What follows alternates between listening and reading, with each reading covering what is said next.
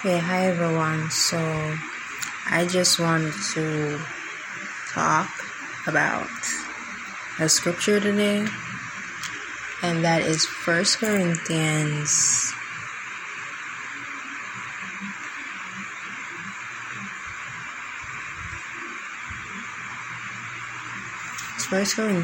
10 verse 13. And I really love this scripture because it really shows who God is as an individual, as a spirit being, who he really is, his whole persona towards us as Christians. So 1 Corinthians 10 verse 13, I have it in a different version, so it's not the King James version, it's the easy to read version, and I really love this version. And it says, the only temptations that you have are the same temptations that all people have. But you can trust God. He will not let you be tempted more than you can bear. But when you are tempted, God will also give you a way to escape that temptation. Then you will be able to endure it. So what I think this is really saying is that we're all human beings and we're all prone to having temptations and wanting to do sinful things that are not going to please God, that we know are exactly the opposite. But what God wants us to rest assured is that we can trust him, that he will provide a means of escape, a means for us to escape the life of sin and escape the pangs of hell. Because as human beings, it is expected to happen. Like, it's not something we can avoid or outrun. So it doesn't matter how many times you might pray and say, God, remove this temptation from me. It's not going to be removed because we're in the flesh, and the flesh can only attract things of the flesh, and the spirit attract things of the spirit. And while we're still alive and in this human form, we're going to always be tempted, because this body, this flesh, is a means by which Satan can access us. This is a means by which he can access our mind, access our thoughts, and try to infect our body with temptations, with sin, so that we can sin against God, and God can potentially put us in hell or forget about us and cast us to the side. So while we're still alive in this human flesh, we're going to always be tempted to do the wrong things.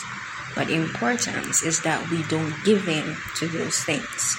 So you might be tempted to steal, tempted to rob, tempted to kill someone, but the importance is that you don't give in to the feeling. You listen to God's voice when he tries to provide a means of escape. For example, if you're a person who struggles with sexual sins like masturbating, and when you're going to indulge in that sin, you hear a voice saying to you to don't do it, and read the Bible and pray instead. That's God providing a means of escape from a sin, because he doesn't want you to sin, because sin separates you from God. And this is why it is so important that we listen to God's voice and resist sin, resist temptation. And everything is in the Word of God to resist the temptation, right? Everything is in the Word of God. Resist temptation. So if you want to resist temptation, read the Bible more, study especially on the scriptures that emphasize on temptation, know them by heart, so that whenever the enemy comes to attack your mind with sinful thoughts, with lust, with temptation, with the urge to watch pornography, to masturbate, to kill, to steal, whatever it may be, you can use the Word of God to combat the wiles of the enemy. Because God does say that we have on the armor. And this armor is not a means of us having the flesh. This armor is a means of us knowing God and being filled with the Spirit. When you are filled with the Holy Spirit, that is when the armor of God becomes automatically attached to you. Because before, when you were living on a life of sin, God did not know you. You weren't his child. Yes, you were his creation. But you didn't have a personal one-to-one relationship with him as you did now. You're only just a creation, but you didn't have a relationship with the Creator.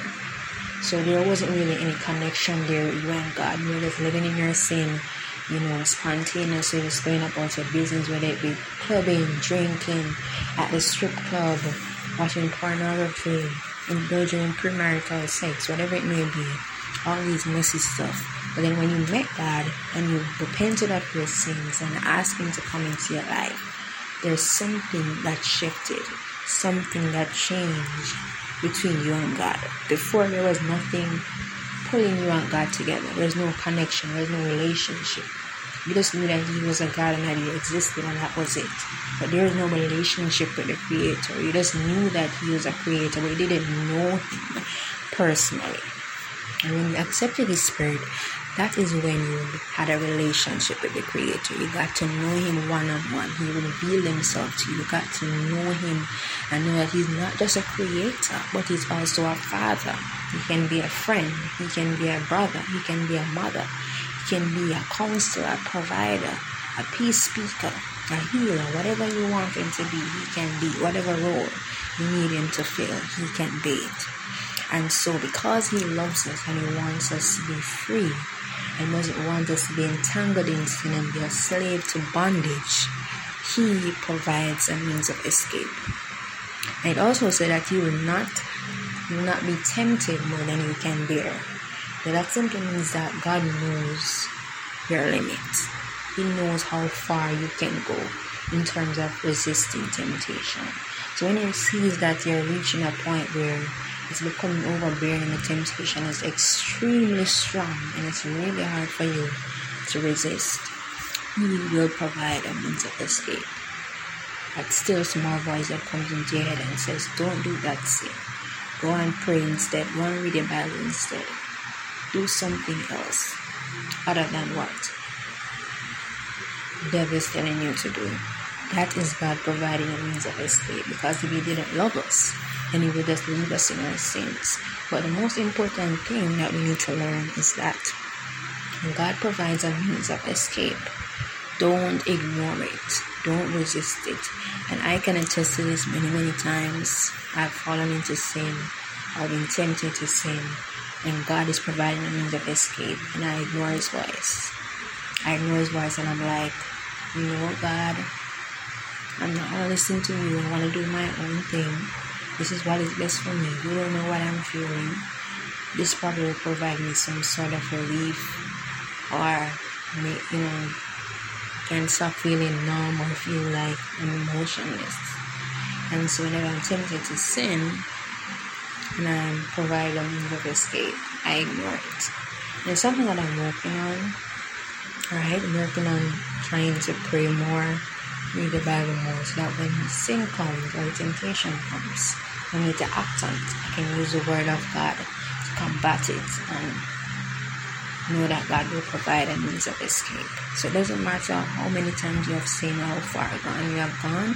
The important is that you come back to the fold. You come back to your first love. You come back to the shepherd, because we are the sheep or the flock, whichever. And when we go astray, the shepherd, as in the Bible, I don't remember this exact scripture, but somewhere in the Bible, right, when there's reference to the shepherd and the sheep goes astray, it says that the shepherd uses his rod to bring them back in. And if you look at it in a Christian point of view, you can say that God is our shepherd and we are His sheep because we follow Him. Right? So when we as a sheep start to go astray, meaning start to fall prey to sin and fall into old habits and things that we would have laid at the cross, you know, whatever amount of years ago we got saved, God as that shepherd uses the rod, His correction, His word, to bring us back into the fold. Whether He speaks to us through a friend, or when we're reading the word, He speaks to us, or a still small voice in our head, He is bringing us back into the fold with His rod of correction. Right? So that's something I just want you all to know, that God loves you very, very much, and that whenever you're tempted to sin, He will always provide a means of escape. But what you need to do as well to build your armor is to be in the Word of God daily. I'm not only saying this to you guys, but I'm saying it to myself too, because it's a serious job. Even I have absolutely nothing doing, I find it very hard to be in the Word constantly, consistently. Even if I might be in the Word for 1 week, by the next week I'll fall off track again and I have to get back up and try again. God did not promise that the Christian life would be easy, but He did provide a means of escape. And because He made that possible, then by all means we should try to fight as best as possible. Fight the good fight of faith and work as hard as possible to get into the kingdom of heaven. God bless you. I love each and every one of you. God be with you all and with your spirit in Jesus' name. Amen.